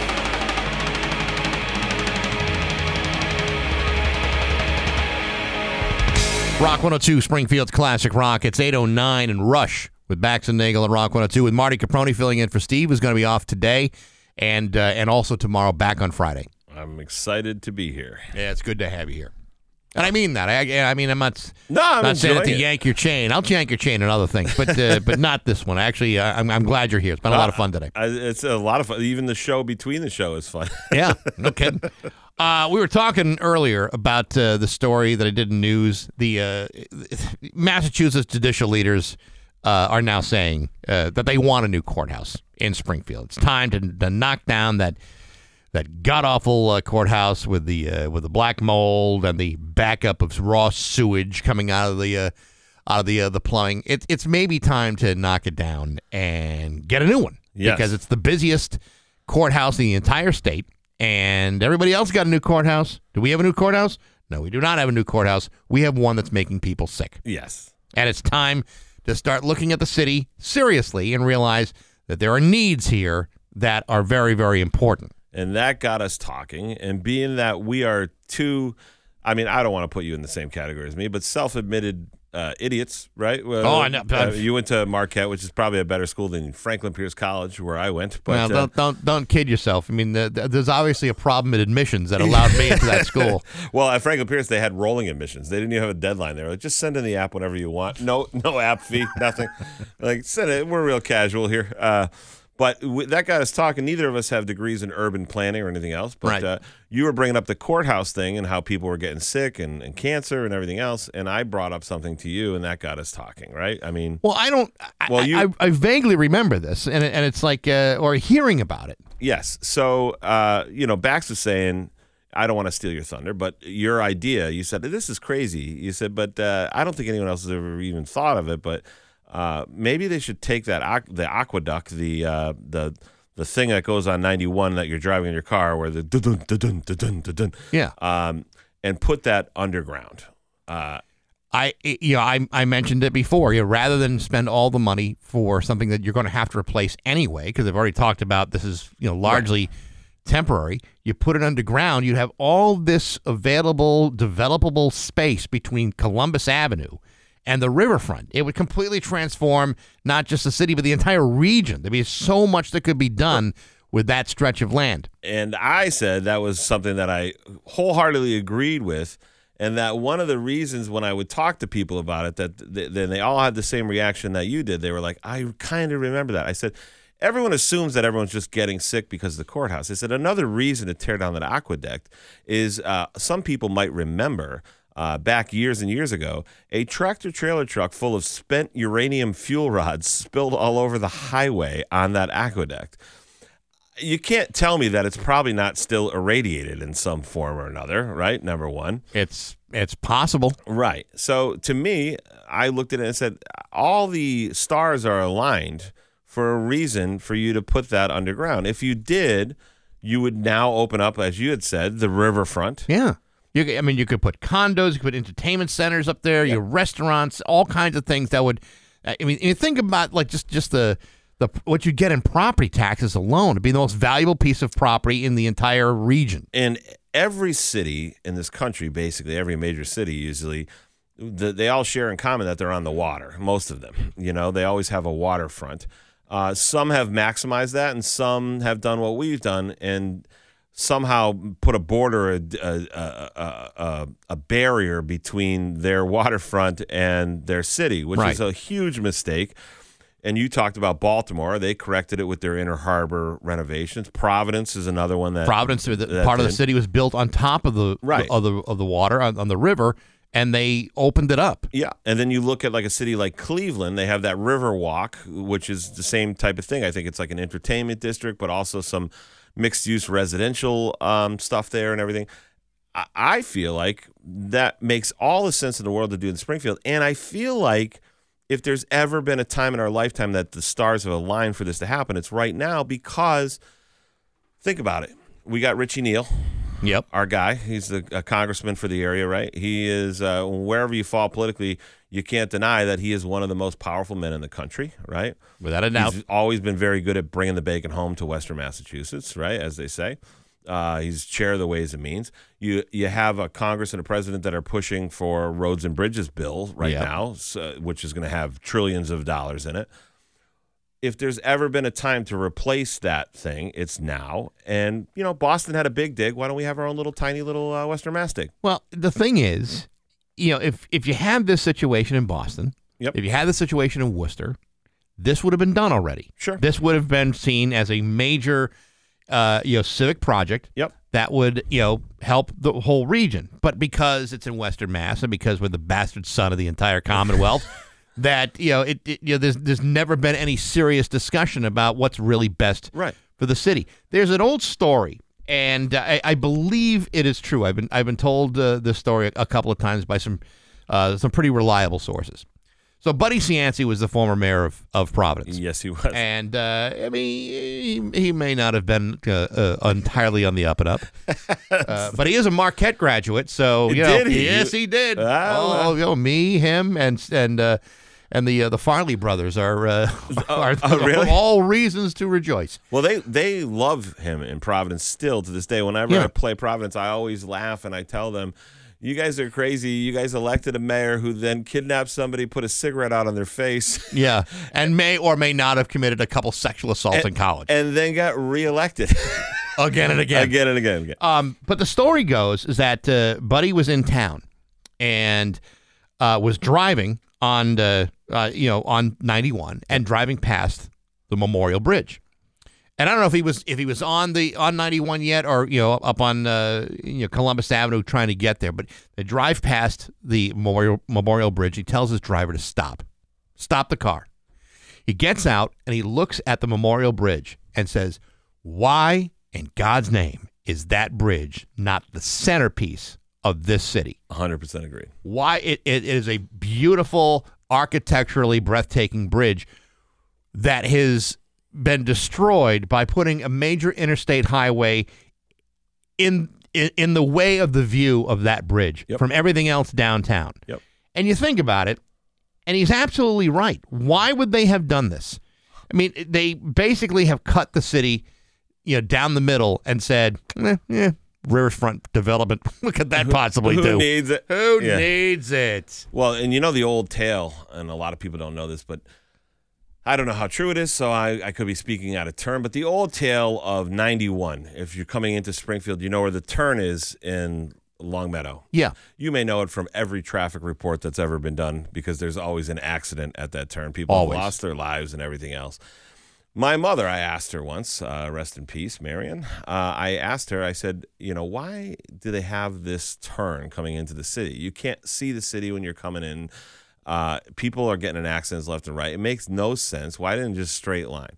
And the old tale that she told me was when they were building the Interstate 91, the politicians all had a heads up as to where the highway was going to go. So they all got together and they bought land along that route.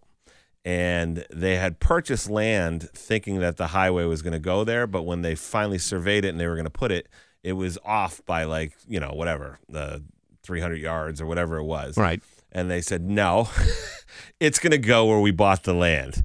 And that is why there's a curve there.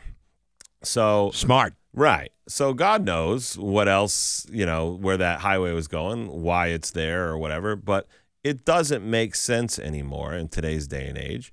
Bury it under the city, put a tunnel right there.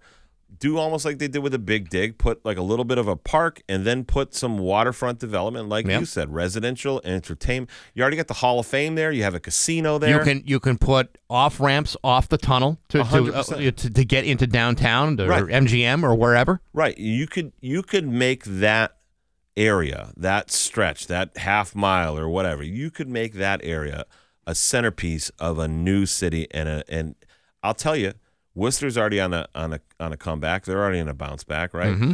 The next thing that's going to happen is they're going to end up putting rail out here to Western Mass. That's going to happen now. There's a vested interest to do it now where there wasn't before for a lot of factors. Some people can figure that out for themselves. When they start doing that, there will be people that live in Boston that'll be like, yeah, I can take the train in every day. Fine. I'll live in Springfield in this beautiful apartment near on the waterfront. Why wouldn't you? The problem is that I think we have in Springfield this inferiority complex, like, well, that'll never happen here, or we don't deserve it, or the city and the state are too crooked to someone's pockets are going to be greased on something like that, and whatever it is. There's always somebody that's kicking this idea into the teeth and getting in the way of it. But the reality is, cities all across America, when they're looking for urban renewal, look for these kinds of projects. Exactly. And this is the kind of thing where if you really think about what is at stake for Springfield and the region, is there any project anywhere in Western Mass that makes more sense than this? I mean, I realize, the entire region has been transformed with all those bike lanes we've put in, and that's certainly helped everybody. I mean, who among us would not want to be, riding a bicycle in that bicycle lane anywhere in the city of Springfield? I mean, sure, some kids ride their bikes on wheelies in the middle of Page Boulevard, but don't you think it'd be better? Don't you feel a little bit safer knowing that the bike lanes are in? Yeah. I do. Well, here's the thing, and the other thing, and I'm not a conspiracy theorist or anything else, but I'm going to say this. It seems to me to make sense that if uranium is spilt all over a metal aqueduct like that, they're going to clean it up, quote unquote, and then open it up. They know there's no other option. You have a major interstate, so they can't say, yeah, it's still irradiated. Drive real fast when you go through. You know what I mean? And no one's probably gone up there with a Geiger counter to see if it does have a reading or doesn't have a reading. But now what you have is a possibly irradiated aqueduct that's a sore, on the city. You have it's dilapidated beyond its useful life. You have a casino. You have a Hall of Fame where there's only one in the entire world. Right. Whether or not they have enough parking and they can't do the Mayflower Marathon there. That's anyone's guess. Not that we're still carrying a grudge there. No. Well, we're clearly over that. Yeah. But you could very foreseeably put a tunnel in there for highway and even for rail and change the entire city. Yeah. And you got a guy in office that literally is one of the most powerful men in the world that could make it happen. Yeah. I mean, I don't want to put that on poor Richie. He's probably I don't want to sit at his desk what are you guys doing? Come on. I mean, I'm looking to take a nap by 3 o'clock in the afternoon. Yeah. I'm an old man, for crying out loud. But it seems to me that if the politicians in Boston really did care about Western Mass, they could put their money where their mouth is, and they can make that happen. I think it's a lot of lip service, to be honest. And I think a lot of us here, because of the inferiority complex, we don't push for that hard enough because I don't think a lot of people see the full value of it. But if you went to any other part of the country in which they're looking to transform a city, sure. Portland, Maine went through a transformation years ago. Yep. You're right about Worcester. Worcester's gotten a lot of new stuff. If Boston needs a new, a 15th convention center to build, guess what happens? They get a brand new convention center. These kinds of things happen. And look at why the big dig happened in Boston. It happened because Ted Kennedy, it was his vision to bring the Olympics to Boston, right? That's still an achievable goal. Yeah. What better to do that when, for those of you who've ever been to the Olympics in a city, they don't all happen within like a 3-city block. They happen within 2 hours of the venue or 3 hours of the venue. Well, now you have Worcester that you could have host events. And then if you had something on the waterfront in Springfield, who knows? You could have some water events right there. I mean, granted, you got Bondi's Island across this. Yeah, I mean, the kayak race past Bondi's Island might not be the most appetizing thing.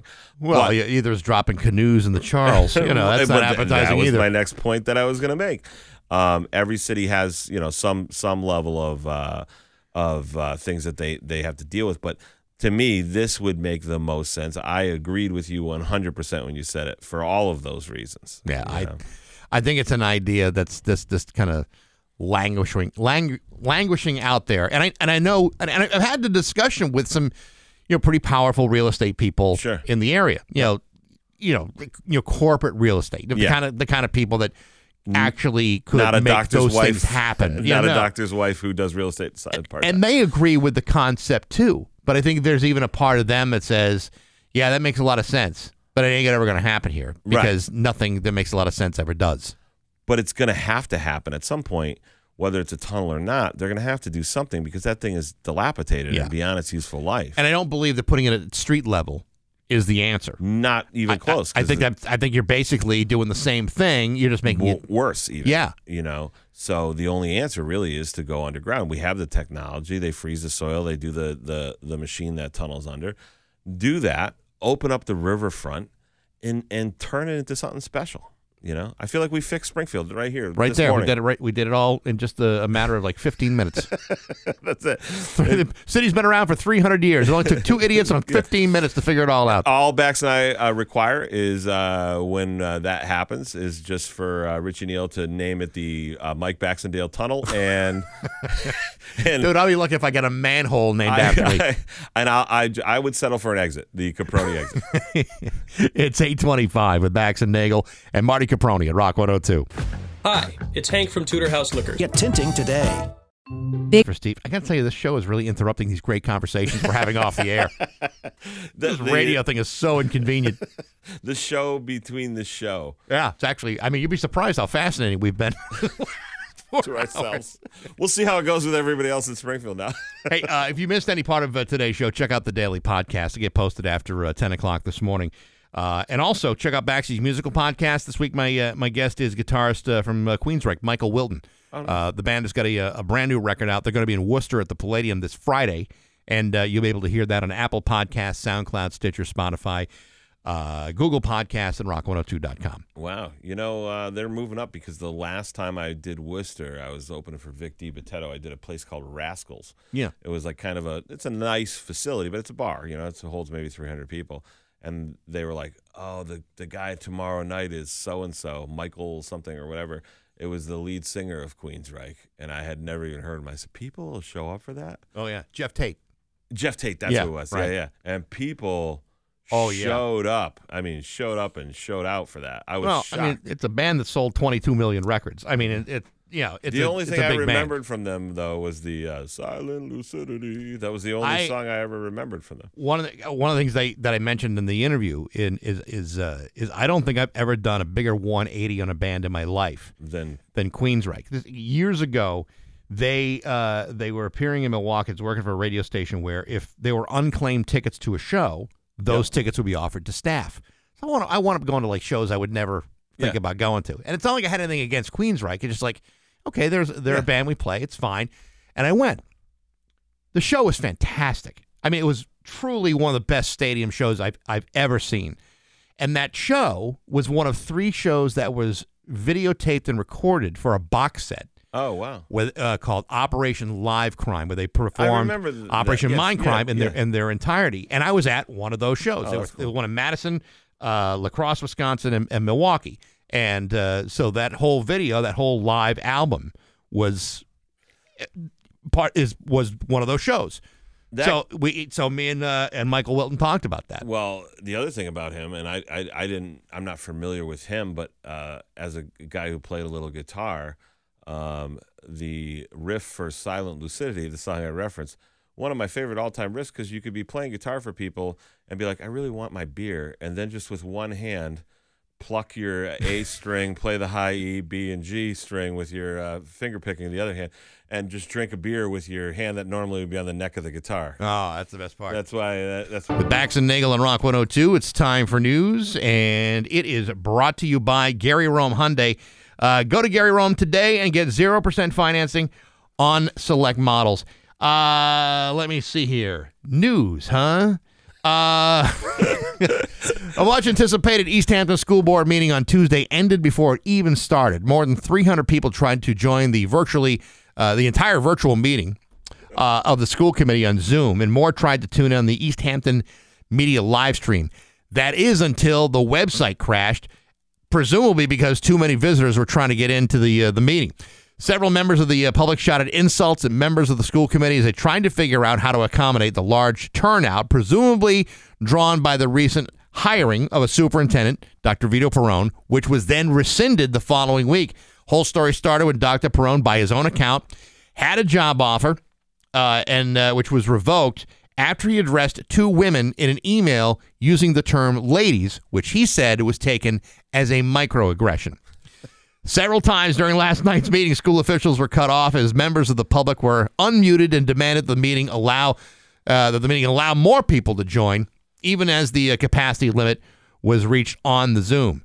Mayor Nicole LaChapelle likened the situation to one that arises in in-person meetings at City Hall, where fire codes restrict the chambers to fewer than 100 people.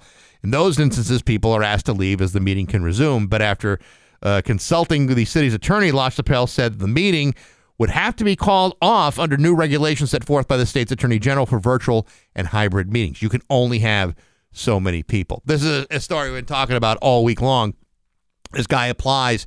He writes an email and addresses the email by saying, hello, ladies, or good evening, ladies. And for that, he is clearly microaggressing all over the place. And, my take is he's an Italian guy who's got a doctorate, so he's probably older. Ladies is about as great as I could expect. He didn't go, hey, you cuckoo broads. Their skirts. Hey, you and Susie Q over there. He didn't. He just said, lady. And when you go to a sporting event or you go to anything else, when you go to a NASCAR event, ladies and gentlemen, start your engines. They don't go. They don't. What are we gonna do? Are we gonna be sitting there? And NASCAR's now gonna be like persons and all persons, them, they, their, them, and just go through all the pronouns. Start your engines. I think Steve had the line of the week when he said, "This would never have happened had a man been in charge."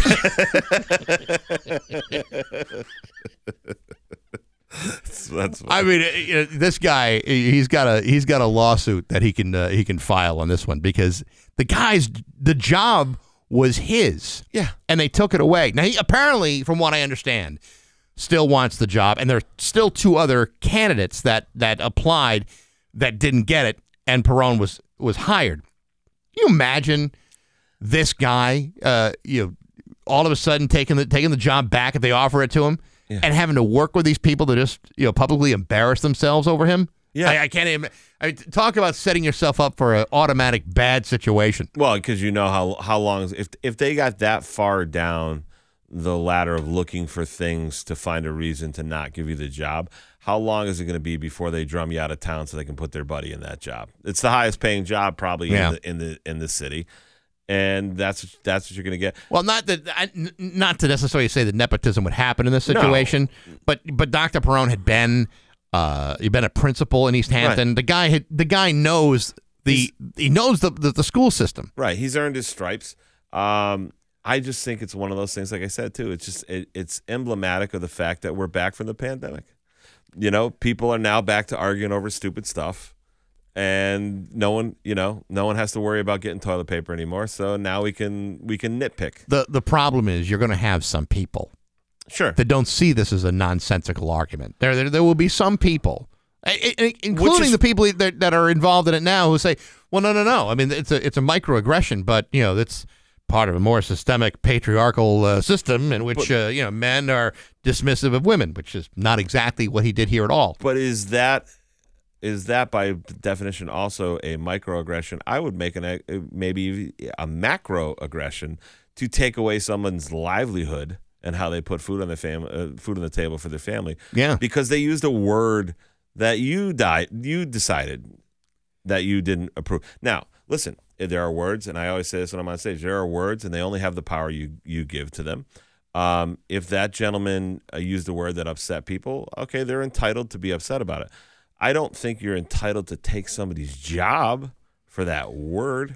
You know what I mean? It's not he said ladies. Not once you've offered him the job. I mean, you could choose not to offer the job. 100% agreed. 100% Absolutely. Agreed. But then to take it back for something that doesn't, it's not like he's being fired because of cause. The guy is it's been taken back because of something that is seemingly innocuous. If you found out the guy had you had a criminal background, that's one thing. You find out he phonied up his resume, that's another thing. But that's not what happened. But it's a sliding scale. I believe me, the comedian in me wants to make this great joke right now. Okay. The joke would be, and I will just say it this way, and you can fill in the blanks. It would be, what do they used to say when you gave somebody something and then took it back from them? Well, I'm not aware of that term. Yeah. Something indigenous. But right, exactly. What are you trying to do, offend people? But my point is, you the words and standards of words are constantly changing or whatever. If you're saying that this guy used the word and it was hurtful, then how about using the moment to educate him, not publicly reprimand him, How about just say, hey, some people might not like that word, so if we could just figure out another way to address people or whatever and move forward, we're going to be fine. But that's not reason enough to take the job away. Right. Or publicly tar and feather a gentleman who went to school to get a doctorate. You know how much work goes in? It's like 9 years of college. Yeah. You know? I mean, it was hard enough for me to get through 4 of basically a place that was summer camp and gave me a degree at the end of it. It took me 5.5 years to get a bachelor's degree. Right. So you got somebody, and they have a track record. Obviously they care about kids. They worked in a school. They did all the right things. Right. But, I asked the question on Monday when we first talked about this story. It's like, if these are the kinds of things that the school committee is willing to blow out of proportion, right? What does that say for what they're going to do to your kids' education? Sure. Because, really, school committees make kind of ridiculous demands on school systems all the time, and it can be based on any number of things. Sure. Lawsuits, or someone presents a new curriculum that teachers will say, no, that's not going to work for kids. Doesn't matter. School committee wants it, and now they impose that policy on teachers and principals. So, and that happens quite a lot. If they're going to make these kinds of decisions for really important things like hiring a new superintendent, you think, well, how much are they really focused in on the quality of the education or the education that people are paying, have elected them to create? That's the bigger point, too. Like I was going to say, let's say this guy used a word that you don't particularly care about or that upsets you as an adult and as a member of the school committee. Like you fail. Right. But let's say he is the best candidate. Yeah. Clearly he was the best candidate because you awarded him the job. So you decided this guy is the best guy to help educate our children. You're like, but he said something I don't like as an adult, so let's take it away and put somebody else who we wouldn't have normally put in that role. A scary scene at a Franklin County elementary school Tuesday after at least 10 kids were hospitalized due to a run-in with some very dangerous gum. Everyone knows you're not supposed to be chewing gum in class. First responders from 5 communities were called to Dexter Park Elementary School in Orange yesterday to respond to a situation in which at least 10 students were hospitalized after one student brought extremely hot bubble gum to recess. Orange Fire Chief James Young Jr. told Western Mass News the bubble gum is measured at 16 million Scoville units. Now, to give you an idea of how hot that is, jalapenos are listed at 2,500 to 5,000 Scoville units. This is like putting like a nuclear bomb into a small kid's mouth. Yeah. And we both agreed that kid probably will become a stand-up comedian, very similar to stuff that you and I would have done. And I think that, while the kid was wrong in that, I think that it's really a question of technology. Like I said, they couldn't have made a 16,000 or 16 million Scoville unit piece of gum when we were kids, but they had the spicy gum that was a practical joke. It would be akin to the hand buzzer now being lithium powered with 300 amps. It's 16 million Scoville units can cause skin irritation as well as respiratory and airway inflammation, which I just had just now. But I was reminded of a story that happened. My brother-in-law is one of these guys that really likes hot sauce, like real hot sauce, and in fact looks at it somewhat as like a competitive event. There's like stores now that just sell hot sauce. Yes. Which is incredible to me that's a business model that'll work in a mall, but apparently it does. So they were having a birthday party for my nephew. Okay. My nephew was like turning 9, and my brother-in-law pulls out these wings. He said, "Yeah, just a brand new sauce. I'm trying. It's supposed to be wicked, wicked hot." And so I'm there. He's there, and a friend of ours is there, and we all try one of these wings. He said, and I'm like, I don't really want to be a part of a competition, right? It's like we're adult men here. Aren't we old enough to be beyond this? So I have the wing, and it's plenty hot, hot, and I'm sweating, and not enjoyable, molting, and the other guy, our friend, this is a guy who's like 6'8", like 400 pounds, big muscular guy. He's like falling in the fetal position. He's in such pain. All of a sudden, out of nowhere, my nephew comes running into the kitchen. Ooh, wings! Grabs one of these wings and chows right into it. This poor kid was like, it was like someone had lopped off an arm. He was that much pain. Apparently, this sauce is supposed to be diluted with water before you put it on anything. God. So it's like a double concentrated hot sauce. Oh, God. So that's kind of like what this is. 16 million Scoville units. I don't want to say it could kill a person, but it'll mess them up. It would kill me. I am so sensitive to hot food. I would be down for the count. They said that there were kids that touched the gum. Yeah. And ended up in the hospital. Just by getting it on their skin. The gum. Yeah.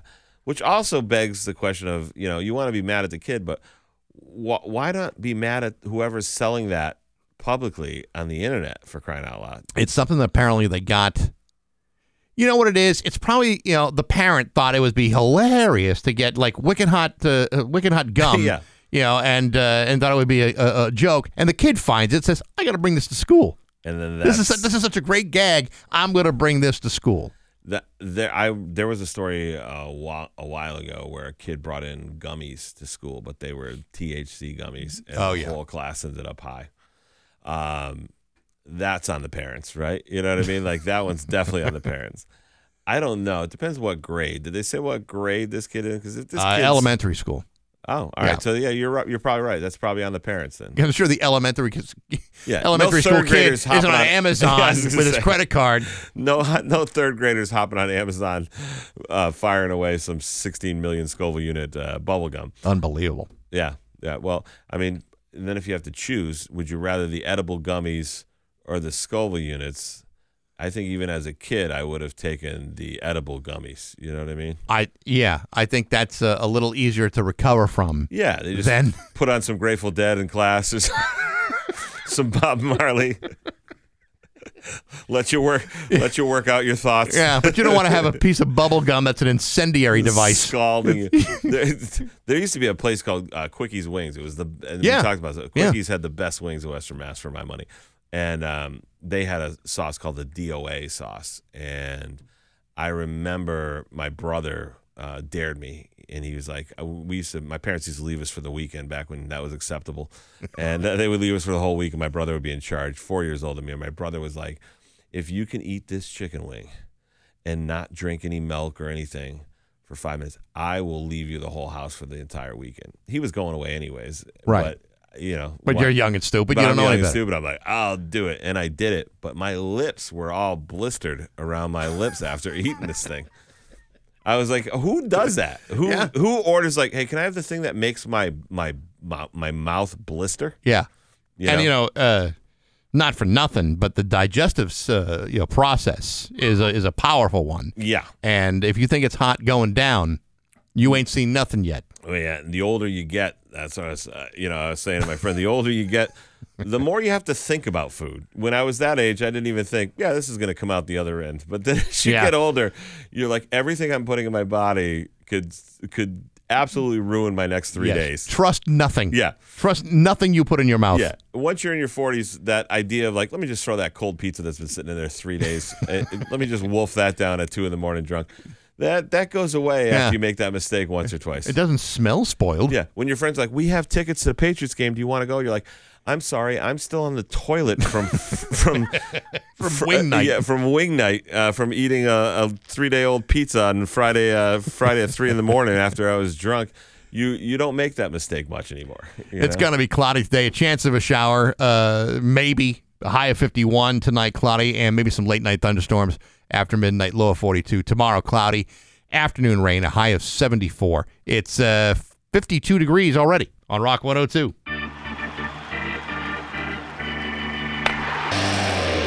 Rock 102, Springfield's Classic Rock. It's 8:57 and Motley Crue with Bax and Nagle on Rock 102 with Marty Caproni. Fitting song there as almost a tribute, if you will, to the Gentlemen's Club Mardi Gras. I know. How about that? Yeah, this is the only other place you're ever going to hear that song now, I guess. I mean, it's hard to believe, but that's closed and shut. I mean, I've heard stories about that it may have another life somewhere, but it's been around for 50 years. I can't.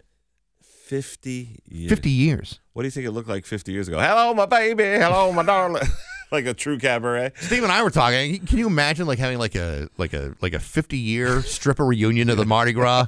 It's like the girls with the pointy Madonna cones. Remember the Madonna had the cones on there? Hello, my baby. Look at my boobies. You know. They got that Glen Orchestra band cover playing. Bunch of strippers, no longer sliding down the grass pole, but going up and down the bar in their walker. Let me tell you something, sweetheart. I was doing this when we all had body hair. Nobody even knew what a shaver was back then. Back in my day, I would shake it for just a bright, shiny new dime. I remember one time I was laying on the stage and somebody thought it was dirty. They tried to sweep me into a dustbin. I would love to have I would love to know if any of the ladies 50 years ago are still around. That would be great just fun. Kicking around. Yeah. Now it's someone's nana. Well, that's another great idea. You know, when we have the ribbon cutting for our tunnel that we've solved for Springfield, we should invite all the strippers from the inaugural Mardi Gras weekend. They're all 75, showing up in their wheelchair. Grandma Bambi, Grandma Coco. They're in the wheelchair with the power stick, and they're like, I still got the moves, just back and forth. Still got it. You will be back tomorrow? Yeah, anytime you guys want, I'm definitely. So I'll be back tomorrow for sure. That'll be great. Thank you. Yeah, thank you. Appreciate you coming in. It's 8:59 on Rock 102. Let's go while we're young.